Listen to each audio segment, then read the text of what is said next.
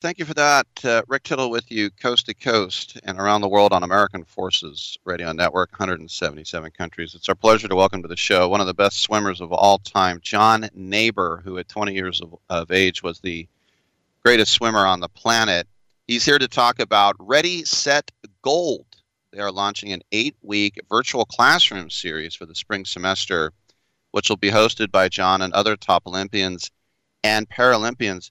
John, welcome to the show. I was just thinking, when you were at Woodside High down here on the peninsula and you decided to go to USC, which was a good choice, how much did Cal and Stanford try to get you to stay in the Bay?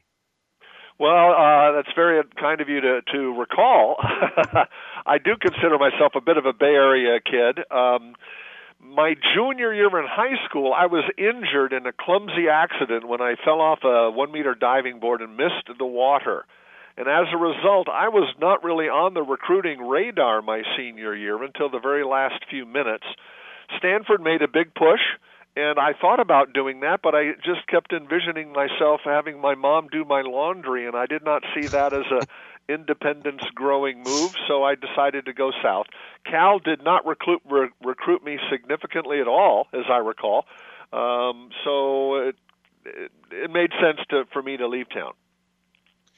Got you. Now let me see, 9 years younger than you, and I remember the bicentennial very well, and I remember those Summer Olympics. They're probably the first Olympics that I really watched as much as I could.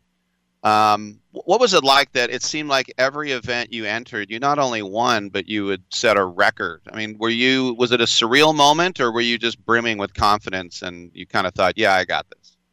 Well, my coaches and I decided well in advance what our standards were going to be at the games, and the times that we produced turned out to be pretty close to our goals. So, in that sense, I was very delighted. My Olympics were 4 years on the heels of Mark Spitz's 7 gold medal performance, and I knew there was no chance that I was going to approach that. And the marketplace knew it as well. I think most of the attention in Montreal went to Bruce Jenner, Nadia Comaneci, and Sugar Ray Leonard. And I returned to USC for another year of eligibility following the Olympics, so I wasn't allowed to do any dancing with celebrities or Wheaties boxes or anything like that. And I didn't really plan to, so I didn't feel of it as a loss. So let's just say my times were what I expected, and I was very delighted to be able to represent my country so well. Yeah, I mean, Nadia Comaneci, the first to get a 10, and Mark Spitz became, well, before that in 72, with Olga Korbut. I think about the big names there, but Mark Spitz ended up being a sex symbol. But don't sell yourself short, John. We know who you are. Well, thank you. Let's talk about Ready, Set, Gold, because we do know that with the pandemic, and hopefully, knock on wood, we're getting near the end of it, but it's everything is done on Zoom or virtual, as we say, which can be nearly impossible when it comes to instructing people in something physical. So how are you guys going about it? Well, let me give you a little backdrop. In 2006, the International Olympic Committee was interested in knowing which Olympic bid cities could demonstrate the ability to leave an Olympic legacy behind if they were so lucky to be awarded the Olympics. Los Angeles, bidding for the 2012 Games, said not only will we leave a legacy if we are awarded, we'll build a legacy in advance of being awarded the Games. And the legacy we decided was to put Olympians and Paralympians inside classrooms, motivating kids to think and act like Olympic contenders. In fact, every Olympian I've ever met, myself included, was inspired to become an Olympian after actually meeting another Olympian. And so it's this hands-on role modeling that we felt would do the best job of promoting the Olympic movement. And as you can tell, we've been doing it for 14 years, and it's been very, very successful, where athletes visit classrooms. And, of course, COVID prevented that. And we had to figure out, like Olympians do, how do we innovate around this problem? And we decided to go online, to have virtual lessons that would allow kids of any age to benefit from Olympic and Paralympic thinking and acting.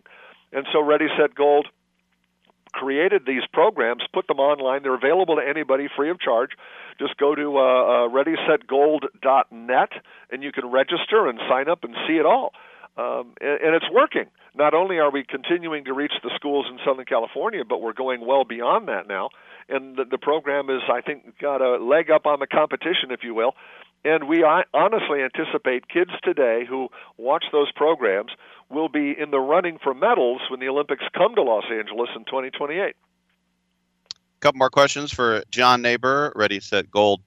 When it comes to nutrition, and we know that I know in Berkeley, California now, you can't have sugary drinks next to the register. It's too much of a temptation. But other than things like that, how do we get kids the proper nutrition? Because I know that's something near and dear to you. Yeah, one of the things we talk about is don't feed your tongue, feed your brain. You know, what do you think your body needs? And I have to put my tongue in my cheek just a little bit because as a competitive swimmer, you know, Michael Phelps consumes 12,000 calories a day. I remember putting honey on my scrambled eggs just so I'd have enough energy to get through a workout. So Olympic athletes do consume vast quantities of caloric intake, but if they're smart about it, and nowadays, you know, every Olympic contender has some nutritional guidance, you realize the difference between empty calories and nutrition. And so just with a little bit of research, you can choose. I like the rule where you keep your shopping to the outside aisles in a supermarket, you know, where the fresh produce is, rather than the inside aisles where all the preservatives and stuff sit. And then as a former athlete, I'm learning to listen to what my body needs better than just what I want. Those are the kind of philosophical lessons we try to teach in Ready, Set, Gold.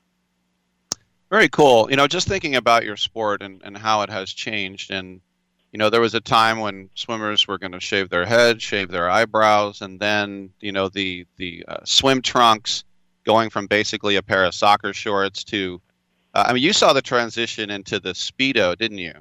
Yeah, the Speedo brand of swimwear was around before I showed up, but I was in the era where swim goggles were introduced. And so the moment everybody was wearing goggles, suddenly the pool managers could crank up the chlorine. And what that did is that burned off a lot of body hair for the swimmers who were competing. Now they're doing things other than chlorine. They've got ozone and salt water and stuff. But those technologies have improved. In the year 2000, Speedo introduced what's called the super suit or the shark skin suit, which was really effective because it was designed with fabric that shed water faster than human skin. So the less human skin and the more fabric you had, the faster you were supposed to go. Well, those suits were very effective, but also very expensive.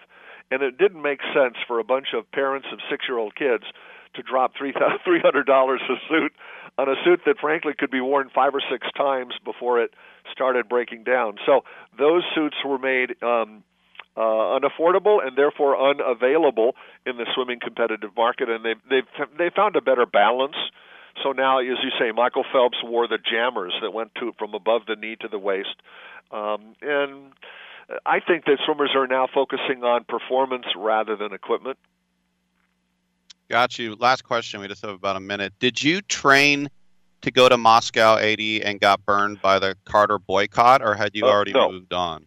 No, I laughingly say that Bruce Jenner and I were the only 2 Americans to benefit from the Olympic boycott because we were not replaced.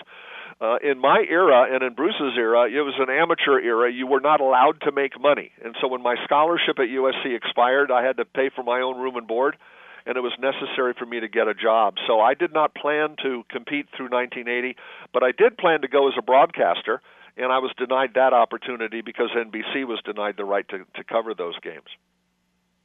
Very interesting. Everybody make sure to check out Ready, Set, Gold. You can go on the web to readysetgold.net. We've been speaking to one of the best Olympic swimmers of all time.